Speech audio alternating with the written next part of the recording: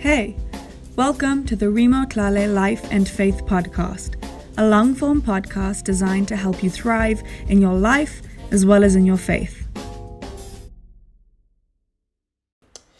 All right, ladies and gentlemen, welcome to another episode of the podcast. I am so grateful that you've taken time out of your day to listen, whether you are on your run or doing dishes or whatever you might be doing. I would encourage you to not speed this one up. This is going to be a goodie. And today we are just super pumped. I'm pumped to have Dave Proctor on the podcast. Dave, welcome to the podcast. Thanks for being here. Yeah, it's my pleasure. It's so great to be here with you. Yeah, Thank you. Can you? Sure, absolutely. Can you give us a brief rundown of who Dave Proctor is for people who maybe don't know who you are? Wow. A brief rundown on who I am. Well, I'm a 51-year-old man who loves his family and loves God and the church and the scriptures. And I've spent my life just on a journey with my wife, pursuing God's will for us, and it's led us to places all over the world, including being in South Africa with you for 4 years. Mm-hmm. Now it's got me on a different chapter of life, and I do have to say I just had my first granddaughter, which is part of now who I am. It's Yes. awesome being a granddad. So, yeah, Oh, thanks. no, awesome. Great. Well, I think we'll dive into some of those kind of attributes or descriptions of yourself there as we dive into today's conversation. But what I did want to ask, as we just kind of set a bit of a background scene, is how long have you been a Christian for, Dave? I was baptized in 1990, so this is my 31st. It's coming up on my 31st year Okay. as a And disciple. before you kind of exited the ministry, how long were you in the ministry for, the full-time ministry? Beth and I were in the ministry for 26 years together. Wow. We Okay. actually both went in the ministry as baby Christians in Sure. 91, got married in 92, and spent 26 wonderful years serving full-time together. Okay, that's 26 years. That's as old as I am. So that is a long time. And that's also, I think, we love to hear people's stories, and we're kind of going to pick up in a specific point in your story because it kind of leads us to what we really want to talk about today. So if you could just fill us in on what was kind of happening, why were you? I think you were on a trip into East Africa. And that kind of began the story that would lead you towards pursuing a PhD. Can you kind of pick us up? Kind of pick up the story there for Yeah. us. Yeah, well, that was in 2016, and we were having these conferences all over the world. We had a big one in the United States called Reach. Mm-hmm. And because of our relationship with West Africa and Africa as a whole, we went to Ghana and did a conference there in, I think it was August of 2016. Mm-hmm. And, it had just been a full run and gun kind of few years coming back from Africa, flying back and forth, running these Mm-hmm. training academies that I was in charge of. And then, honestly, what happened is coming back from Ghana, I remember sending a text to my wife saying something's not right with me, Mm-hmm. and got off the plane and just felt like there was something kind of broken inside. Sure. And so it was a scary thing because I just had never felt that way. I'd never in my life struggled with depression or deep set anxiety, and I couldn't open my mail, look at my email, engage in phone calls. I needed to be alone. And Mike and Amberjeet Tolliver, who led the church here at the time, were just very gracious with me, and they said, "Why don't you just take some time off and try to Mm-hmm. figure out what's going on with you?" Sure. So, it led to this whole kind of discovery of mental health issues and being diagnosed with depression, being diagnosed with anxiety. I wasn't sleeping hardly. And, Mm-hmm. and then, all my friends joke about this one because they all knew me anyway. Also was diagnosed with ADHD, and they're like, yeah, we all knew that. Um, Sure. but, within a matter of a couple months, I was just on a lot of different medications and trying to figure things out. and at the same time doing a lot of soul searching. What's going on in my spiritual life? How did I end up here? And there was just a lot of questions for me about feeding my own spiritual well-being, how well I was taking care of myself. So yeah, and I think a lot of those kind of deep inquiries, when you're really sitting there and thinking about your life in those moments, it led me to the just kind of a discovery about who I am, and for me, study, like the kind of that spiritual discipline of deep study is so much a part of who I am and what I need. And honestly, that wasn't happening in my life the way I needed it to. And to your point, you said what led you to pursuing a PhD. It was just that discovery that I needed to do something really academically challenging to feed my soul. So I started searching online for programs, and it was one of those God things, like I want to study spiritual formation or spirituality or something to take me into this deeper space. And I get online, I'm searching for programs, and realize that one of the top programs in North America was literally 12 miles from my house. Wow. So it just led to a series of, we could talk for days about how that unpacked, but it just, these God moments that just led me down this path to this pursuit of study and spirituality. So when you're done with your PhD, that's what it will be in. It will be a PhD in spirituality. Is that correct? Yeah, it's actually called Christian Contemporary Spirituality. And each of those kind of components is important in that spirituality is a discussion of how we use our spirit as a whole. And, there's Buddhist spirituality and New Age spirituality, all kinds of spiritualities. So the Christian piece is important to kind of frame it in the death, burial, and resurrection of Jesus. But the contemporary part's important too. The study of spirituality does have a strong historical component to it. We study a lot of the spiritual masters all the way back to the early church. The contemporary part is, what are the applications in today's cultural setting, and why is this important in today's pluralistic world? And we address a lot of those concerns. Okay.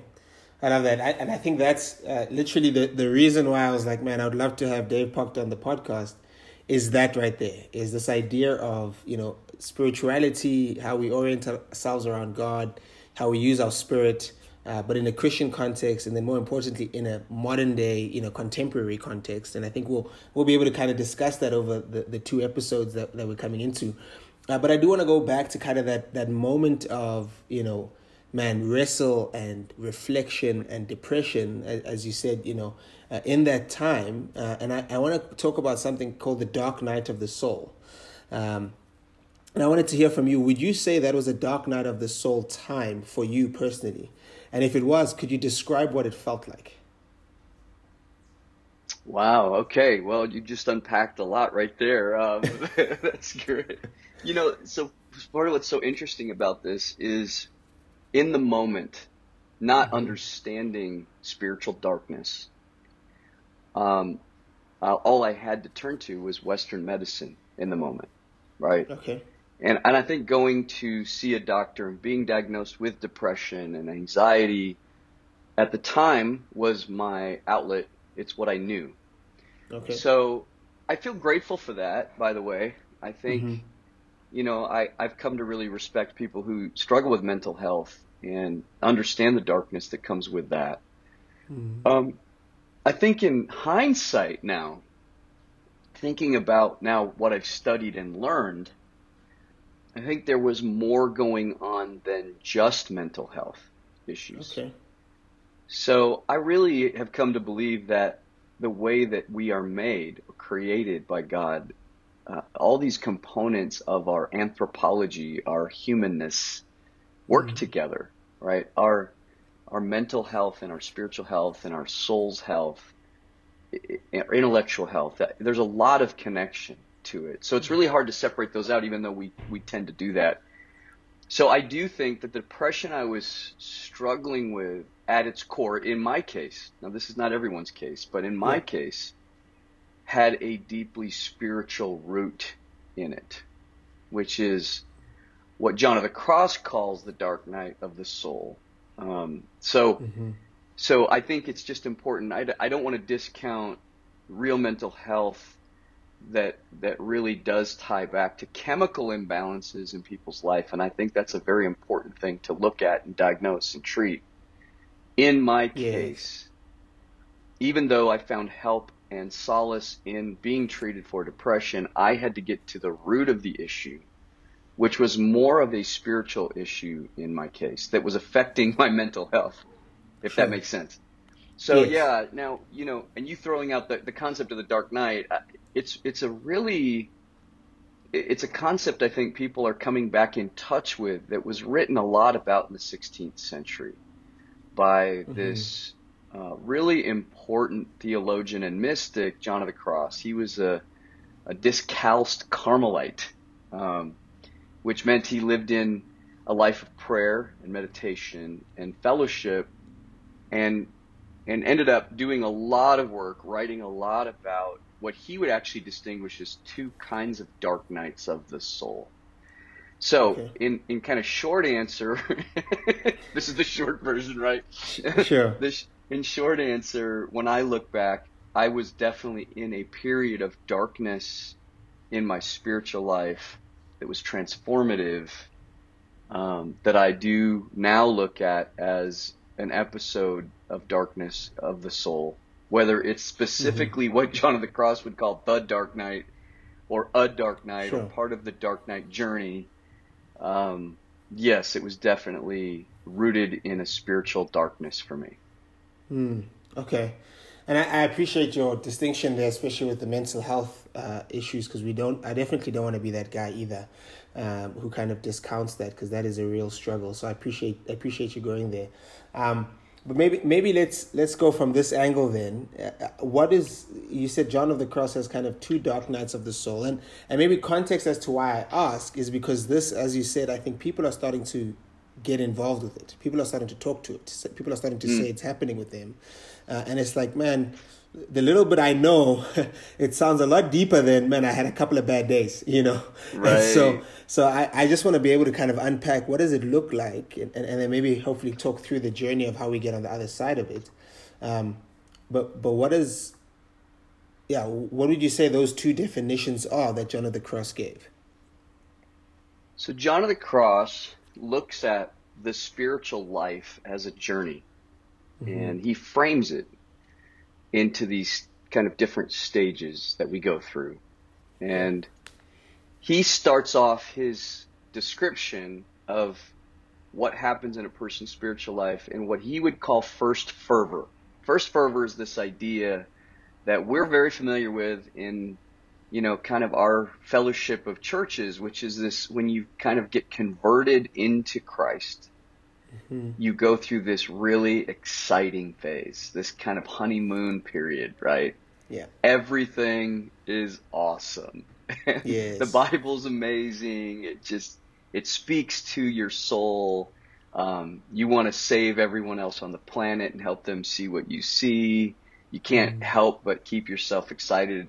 And with that, and this is what leads to this first, what he would call the night of the senses, is what he would call this first period of the dark night of the soul that almost everybody ends up having to go through. And that is this idea that when we're in that honeymoon period, when we're in first fervor, we also develop this really strong spiritual pride, this kind of self-elevated view of who we are.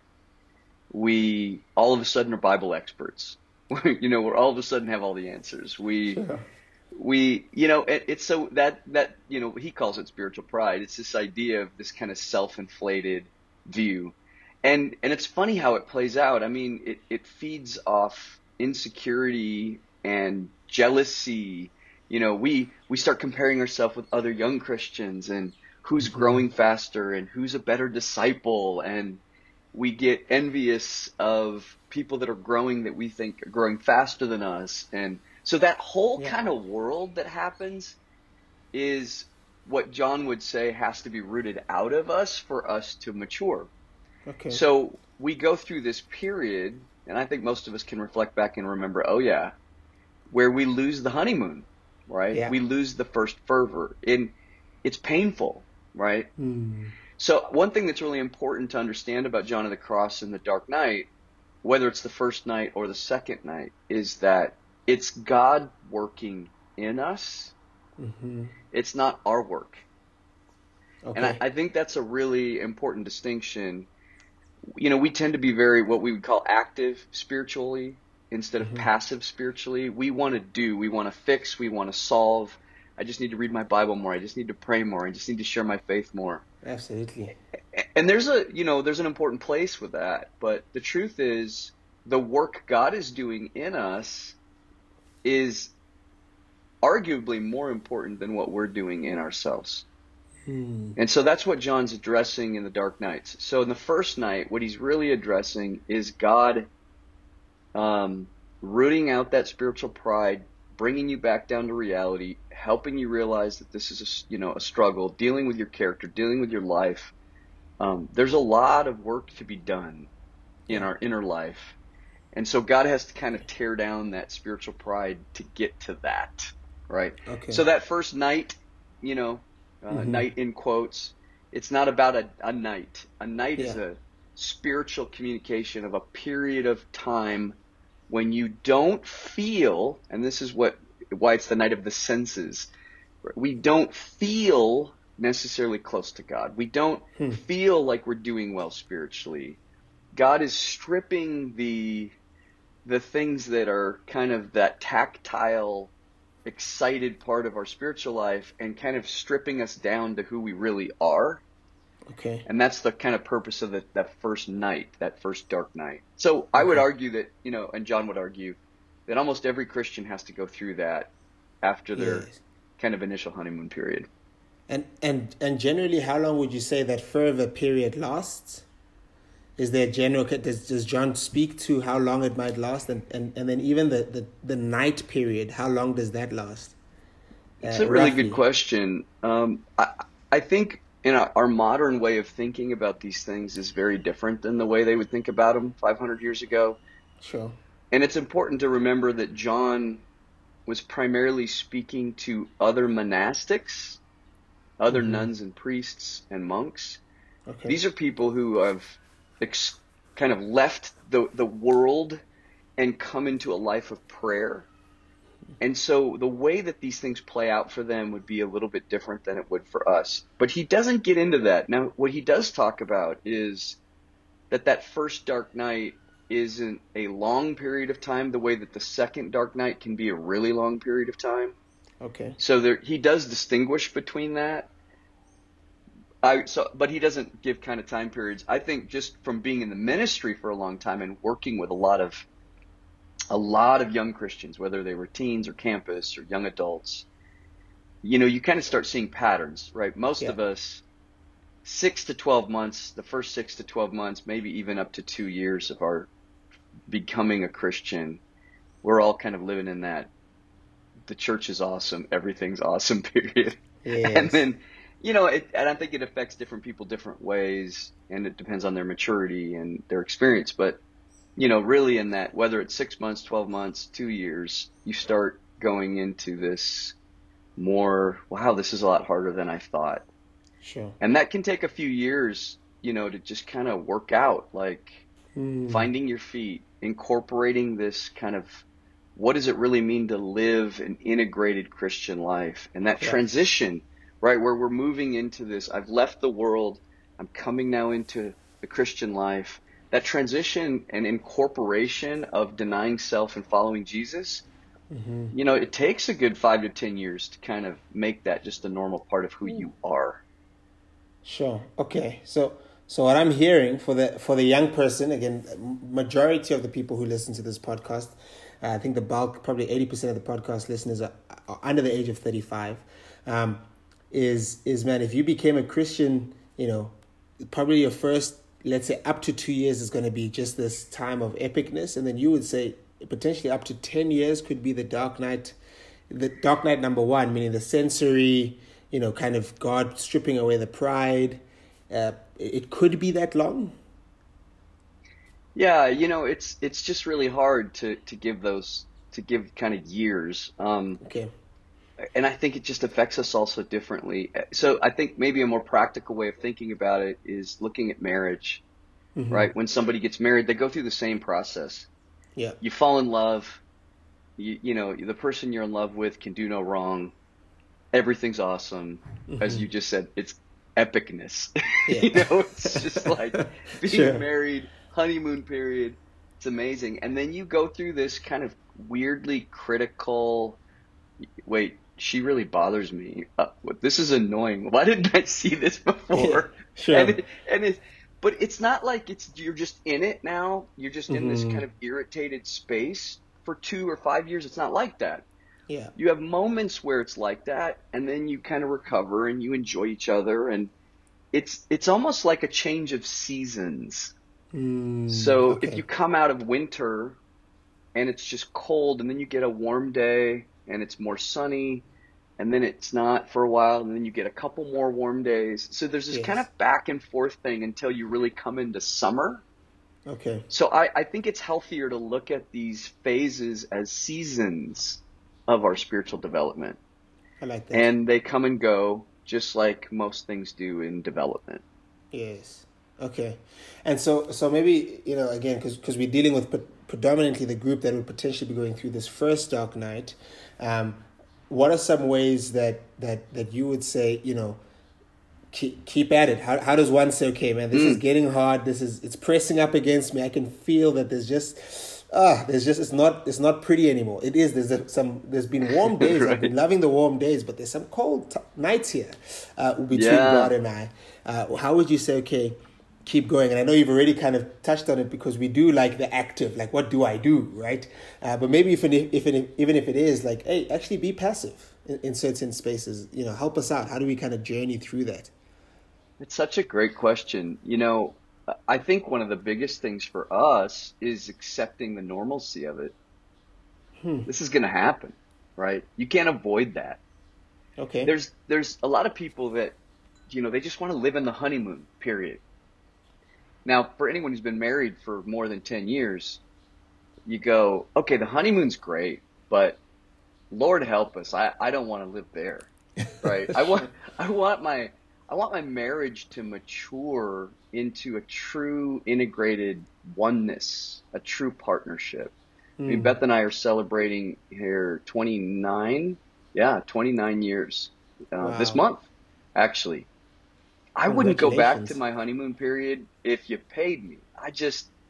I love what we have now. So, what does that mean? I mean, you specifically asked, how do we engage this? I think number one, we have to accept this is part of the plan. This is part of God maturing us, and it's good and it's okay.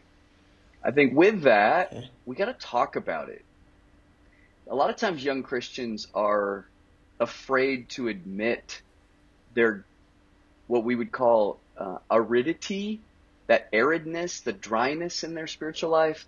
Man, I'm having a hard time reading my Bible. I'm having a hard time praying. I don't feel the things I used to feel.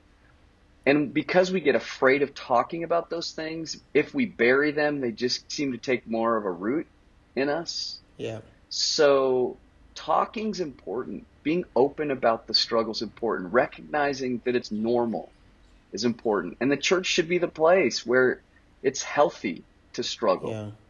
right? So that's huge. I think that's important. So one, accept it. Two, recognize God's work Okay. in us. Um, and and just think about the fact that God's Spirit is shaping us. A lot of times we don't like to think about suffering or trials or difficulties as spiritual. There is nothing more spiritual than suffering and trials. You look at the life of Jesus, the death of Jesus, the conversations about Jesus in the New Testament, particularly in the book of Hebrews. It is through suffering that he learned obedience. It's through suffering that we become spiritual. So that's Yes. important. Now, there are some active things that John says are important in that first night. Okay. We continue to go to the cross deny ourselves and follow Jesus. That idea of constantly thinking about Jesus, bringing your life to Jesus, imitating Jesus, that kind of discipline of repetition, John would say is really important. I think with that, that's really important is reading your Bible, and praying. And arguably, I would say in the first season here, the Gospels are so critical. Okay. Matthew, Mark, Luke, John. Matthew, Mark, Luke, John. Sure. Just the life of Jesus, the ministry of Jesus, the incarnation of Jesus, the death, burial, and resurrection of Jesus. That building that into your life is just super important in this stage. Yeah. You're building your foundation of your spiritual life that you're going to be living on forever. It's like learning arithmetic. Okay. You've got to get your basic maths down, right? Yeah. Before you can move on to geometry, trigonometry, calculus, and, Einstein's physics. You can't do any of that without a great base of arithmetic, and that's our spiritual life. Those are those important years. Matthew 7 says, build the house on the rock. You're building the rock during those years. Okay. So I there's a couple things said there. I just want to underline them because sometimes people can miss them. Thing number one is we need to accept that this is natural. It happens. Okay, there's going to be this season of kind of dryness, and we need to be okay with that. Secondly, we need to speak to people. We need to go out and communicate with one another. Thirdly, and I'm kind of mixing your points and John of the Cross's points, but we need to daily and consistently go back to the cross, deny ourselves, and pick it up and walk. Like it's everyday decisions to be a disciple, to be a Christian. And then fourthly, at the end there, you said we just got to keep reading the scriptures. We got to keep praying. It's like we just got to keep having quiet times. Don't give up on them because they don't feel good. Like you've just got to keep nudging away at it. So I hope people are hearing that because I think that's super helpful. Like that's actually practical things that I can do. And then lastly, you said acknowledge the work that God is doing. So acknowledge that the Spirit is actually shaping and forming us, that these sufferings, this hard time, it's actually molding and shaping us. And I'm thinking of people in my life that I'm like, man, I hope they're going to listen to this episode because I'm like, this is so good for us. For us, as in we need to have the conversation around, man, I'm suffering and I get it. Now I get it. Like this is shaping and forming me. The other question I had on the dark night, and we can start to kind of transcend to the next one, is this generally when young Christians or people who have been in the faith for a relatively short period of time begin to ask the deeper questions? Is this generally when, for especially campus age or teenage age people, the question marks around justice for Black Lives Matter, for example, or the LGBTQI conversation? Or is that what generally happens as well? Because things are drier, I start to question, is this real? How does this all function in society? Is that a fair assumption? That's a really great question. And I would even distinguish people who grow up in the church, right? Kids that grow up in the church. Yeah. They have a maturity about them because of their exposure to the spiritual life and the scriptures that's often ahead of someone who kind of converts in their young adult life, right? And they end up coming into some of these more critical questions even earlier, right? Mm-hmm. In some cases. I mean, I think we see that. So yeah, what's difficult about the social issues that we're facing around the world, there's a lot of complexities to these. One is that most of the awareness that is happening in all the issues you just mentioned, whether it's gender identity or racial issues or any other social issues, social justice issues, it's important to remember that these are rooted in Christianity. Addressing these issues comes out of a Christian ethos that is arguably, because of Christianity's presence on this earth, has elevated these concerns. And we see that the influence of, when I say the church, I mean the global, universal, historical influence of Christianity, the church, has brought these things to bear in ways that the way we respect and engage other human beings comes directly because of this kind of Christian framework. We don't always equate that, right? We give society or culture a lot of credit for things that ultimately came out of the church. And that's a whole Yeah. nother conversation for another day that we could trace historically, but that's not the point. Um, to Yes. your point, this idea of young people engaging this, first of all, they should be proud of the fact that this is Jesus Christ who brought these issues to our attention, and he gives us the tools to address. Second, without Jesus Christ, we will never ultimately solve these problems. The Mm-hmm. temptation as a young person, especially if you're not deeply theologically rooted, is that we tend to overreact on either side of these issues. Mm. So, giving you an example, if we become indignant about oppression, right? Any kind of injustice, Yes. we feel justified, right? Because we're supposed to free those who are oppressed. But that's not the whole gospel. The whole gospel says, yes, free the oppressed, but also, yes, love and show grace and mercy to the oppressor. Mm. So when we're not rooted, so I'm saying all this to that young audience that you're talking about, because if we're not rooted in the Christian ethic, and we do start going through difficult spiritual times, and we jump on the bandwagon of social justice issues without keeping ourselves rooted in the Christian way of treating this, we Yes. tend to swing to extremes, believing we're standing for rightness. Well, yeah, we may be standing for part of rightness, but not the whole gospel of rightness, Mm. which is to solve the whole systemic problem by how we treat everybody, Wow. if that makes sense. So yeah, you're right. That In does. those dark times, we do tend to start questioning and thinking intelligently about these really important issues that where Christianity and culture intersect, and how society functions as a result of or lack of Christ in it. And we start wrestling with those things. But my point would be that if we don't stay rooted, we don't keep that foundation in Christ, we're actually going to get untethered and unbalanced in even how we engage these important social issues. Yes. Sure.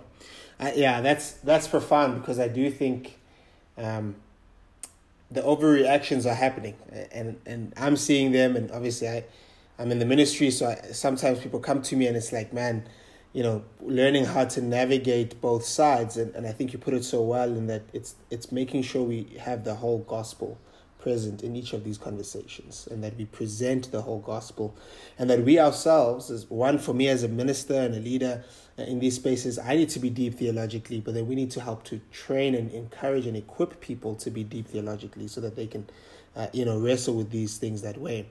Okay, so let's move then to the second dark night, and what is that one called?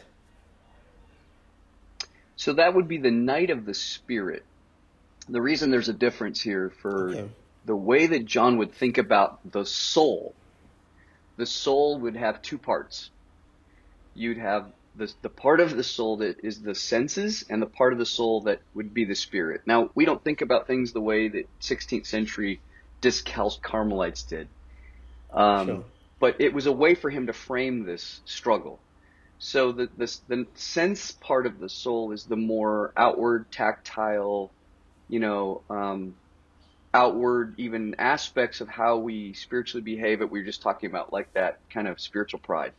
Yes. The night of the Spirit is the deeper kind of sense of who you are as a spiritual being, and that's being shaped in the second dark night. So that's how he would Okay. distinguish the night of the Okay. senses and the night of the Spirit. Okay. Okay. And so now we've gotten rid of the fluff, the external stuff, like you say in his definition, the sensory, tactile stuff. So then, if we talk about the spirit, who are people? What are we at our base? Is that a fair question? I don't even know if that makes sense. But if that's the thing that's being shaped in this dark night, is there an answer to who is at that base core of us as human beings?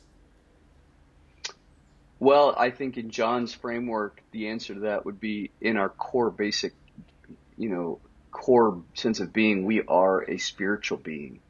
Okay. And that spiritual being has other elements to it, right? Mm-hmm. Which he would identify as our intellect, our will, and our memory. That's how he viewed anthropology. Okay. So anthropology is kind of the view, how do we view the human being? How Yeah. would we break down the sense of the human being? And this goes all the way back to Augustine. I mean, Augustine through the scholastics up through John of the Cross would Yeah. always kind of break down the human being in the sense of intellect, will, and memory. And Okay. so that sense of being, that holistic person, has to be transformed into what God would want that being to become. This is really what the second Dark Knight's about.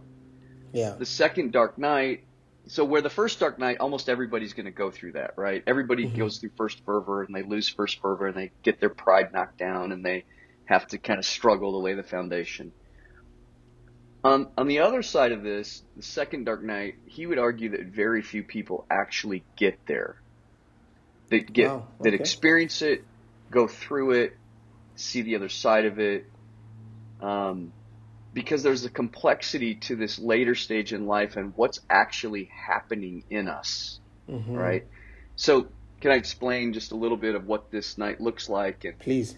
so if we think about our anthropology, our humanness, in these ideas of intellect, will, and memory, we would maybe say what intellect is kind of what's going on in your head, how you structure your thought world, right? Your knowledge. Will is our heart, how Okay. we choose to emotionally engage the world. And memory is more like personality. We would call personality, right? Okay. Just kind of who you are as a person. So what the second night is about is this idea that we can't live by conceptual knowledge to move into the late stage of spirituality. It has to be transformed into true faith. So the concept is to strip away our securities of how we engage the world into the true spiritual sense of what we're to become. So we can understand this in saying, you know, what real faith is. To live by faith means that you aren't living by your understanding. Things don't always make sense. We make choices to live by faith throughout our life. Yes. But how does God get us to the point where he strips away our understanding to the point where we live in faith all the time? Wow. Okay. So that's really the process of that second night. It's a stripping down of our securities that bind us or hold us in this world to a place of absolute union with the divine in such a way that we live completely faithfully. So as you can imagine, I mean, how many people actually get there, right? Yeah. I mean, that's why he argues that there's very few people that make it through this. Now, God is working on stripping that away. So one very practical way we see this all the time in our churches is if you consider the difference between belief and faith. Our beliefs are kind of our doctrinal, how we make sense of our theology. What do we believe about baptism? What do we believe about women's roles? What do we believe about, you know, fill in the blank? Yeah. It's our kind of systematic belief system. Now, as we grow up and mature, we realize these issues are really complex. And a lot of times when people push on them and question them, we don't have answers. And living in that tension of mystery, that paradox of, I need to have an understanding, but I don't understand. There's a sense of mystery here. That moves us. That's what John is arguing moves us from conceptual knowledge to true faith, is being able to let go of. My faith is not dependent on my beliefs. I can surrender my life to God whether it makes sense or not. Yes. Okay. But it requires a deeper faith, a more rooted decades of practice of faith for me to trust and surrender to God when things don't make sense to me. It's a lifetime of spiritual work. That's John's point. So similar to faith, right? That transition from intellect to faith, or head conceptual knowledge to faith. The other things that are happening in this is we're moving from our sense of willfulness, which is this kind of we give love because we want love back, that possessive kind of love, to Yes. true charity, true agape love, which is completely selfless love. Wow. And then the third component in the anthropology, when he talks about memory or personality, Personality. is our temptation in life to control and have security, Yeah. and to allow God to strip what gives us that control and security and live truly in hope. So the goal is to move from our anthropological rootings, right? Our intellect, our willfulness, our personality or memory or control of life, to true faith, true love, and true hope. Become a Boom. spiritual being in every sense of the word. Wow. Right? That I'm like secretly that's exciting. I don't know. I'm like that would be epic. Like I don't want to. I don't. You know, God, hear me out, man. Like I don't know about going through the whole process. Okay, but like the description of being able to move to a place where those things are true of me. That to me sounds like I have like that's like you have become like Christ, and that's the whole goal of this thing. So that sounds super exciting, but I can imagine how scary that is, because that stuff that's intense. That's deep stuff. That's deep work, as you'd say. So you just brought up the critical point here. Why is it called the Dark Night? What does it really take to get there? Yeah, It is so painful. sure. The work God has to do in us, the suffering we have to endure, the disorientation, the disconnect, the stripping down that happens is just so painful. And people in this stage that live here, and this goes on for years, on and off for years of our life. That stripping down, and I want to circle back to where we started this conversation here, but that stripping down is so frightening because you feel darkness. Yeah. You feel darkness. Wow.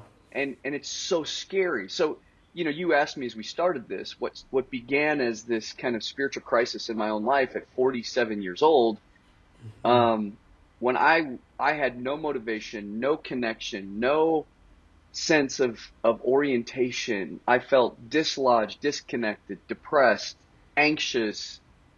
I now look back and see God was moving me through this period that was completely reshaping me, recalibrating me, stripping away things I had put my faith and trust. I mean, I was in the ministry 26 years. It's all I knew. It was comfortable. I was good at what I was doing. Yeah. And God just strips all that away, and you start going, wait a minute, where's my faith? Where is my hope? How am I thinking about this? And it forces you, by removing these things from you, Yeah. it forces you into this place where you're having to recalibrate why you do what you do, who you do it for, right? Now, and I'm not saying that was just, I expect that there will be many stages in my life where that continues to happen, many more darknesses, right, Yes. in my formation. So I think that's really important. And maybe, because we're talking about this, I think I want to read just the two stanzas. So John of the Cross's Dark Night of the Soul is actually a poem. Okay. And it's a longer poem, but everything's built around two stanzas.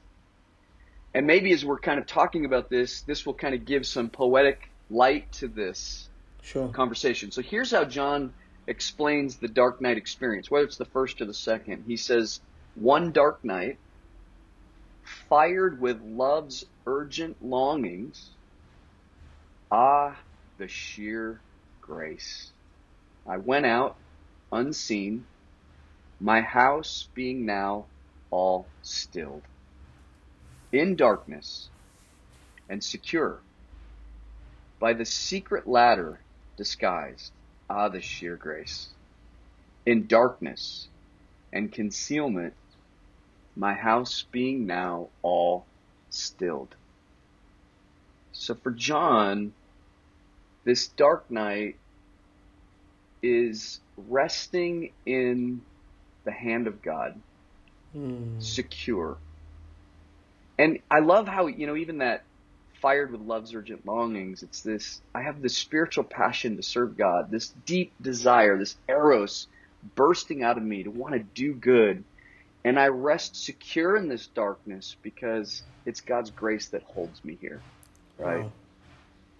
And so I love, even the concept, the secret ladder. It's like there is this mystical wisdom, this spiritual wisdom that's attainable in that darkness that we can't get anywhere else. Mm. And, even where he ends that second stanza, my house being now all stilled, that there is this sense of peace, even though we're in this darkness, because we trust God's work in our life. So. Wow. I mean, at this point, I'm like, that's a pretty good first part. It's like that is, and I'm so grateful that you had on hand the poem. That's beautiful. And I think that the desire that is kind of growing in me is like, man, then this dark night of the soul, as hard as it may be, this is the journey one wants to go on. But I want to go back to something that you said earlier on as you were describing these three changes, right? To true love, to true faith, and to true hope. Is you said these happen bit by bit throughout life, right? As we make the decisions. But then they can be this season. For you, it was at 47 years old. For a couple of moments, for a couple of months, what have you, there was deep, like a genuinely deep darkness. That was stripping away this ministry. You're the ministry. This is what I know how to do. And so what I'm hearing you say, and you can correct me if I'm wrong, is that once you get through the first dark night, and you kind of get into a place where you're now living day to day over time, God is going to continually keep coming back and trying to get into the spirit and stripping away that spirit side of you so that you can be led to true faith, to true hope, and to true love. If I'm understanding you correctly, the question that I have on that is then, okay, so then how do I journey through that? If that's what's coming next, how do I then journey safely and healthily, like John ends with his house is at peace? How do I journey through that?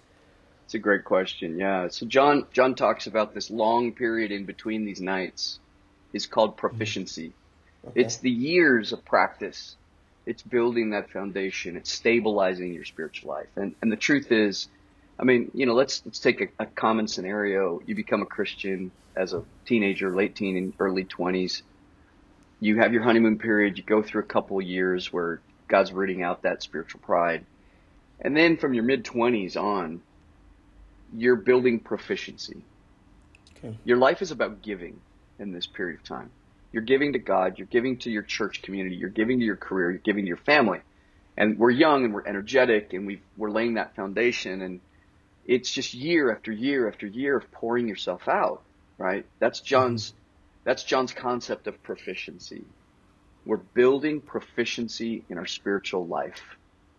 And once we kind of get to this stage where we've raised the kids, we've built a reputation in our career, we know who we are spiritually, we've spent decades, living this life, we start then moving. And this is why, we hit this kind of spiritual midlife crisis and beyond, right? Mm-hmm. And I see this happen a lot with people when they start getting into their late 40s, early 50s, sometimes even in their 60s, you start hitting these walls.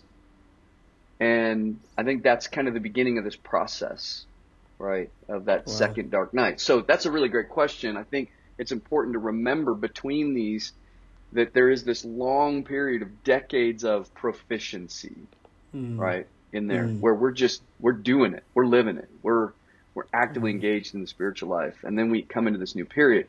So that's important. The other thing I think that's important is the reason why John believes that we go through this dark night and then we have this long period of proficiency and come back into a dark night is the first dark night should give us hope about the second.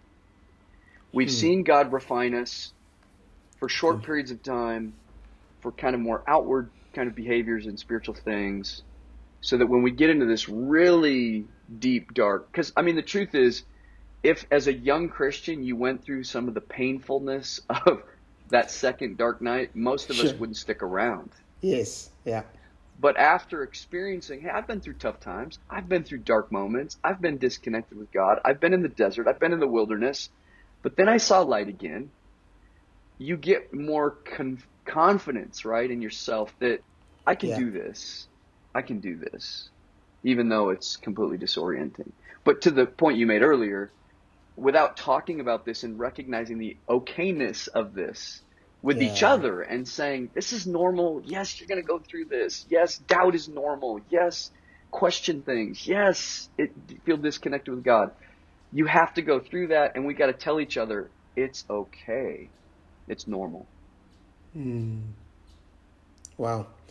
All right, I'm gonna ask us to pause it there. I think that is a good first part, because I think the years of proficiency is probably what we'll dive into as we talk about this idea of spirituality and being able to define what that is and all the spheres of life that are involved in it, and how that relates to spiritual formation and spiritual disciplines and all of that kind of stuff. So I think I'm hoping that, people have learned a ton. I know I have. That's super helpful for my journey right now, but for the people around me. And I'm going to ask us to pause here, Dave, and then we'll dive back into part 2 next time. That sounds great. Thank you.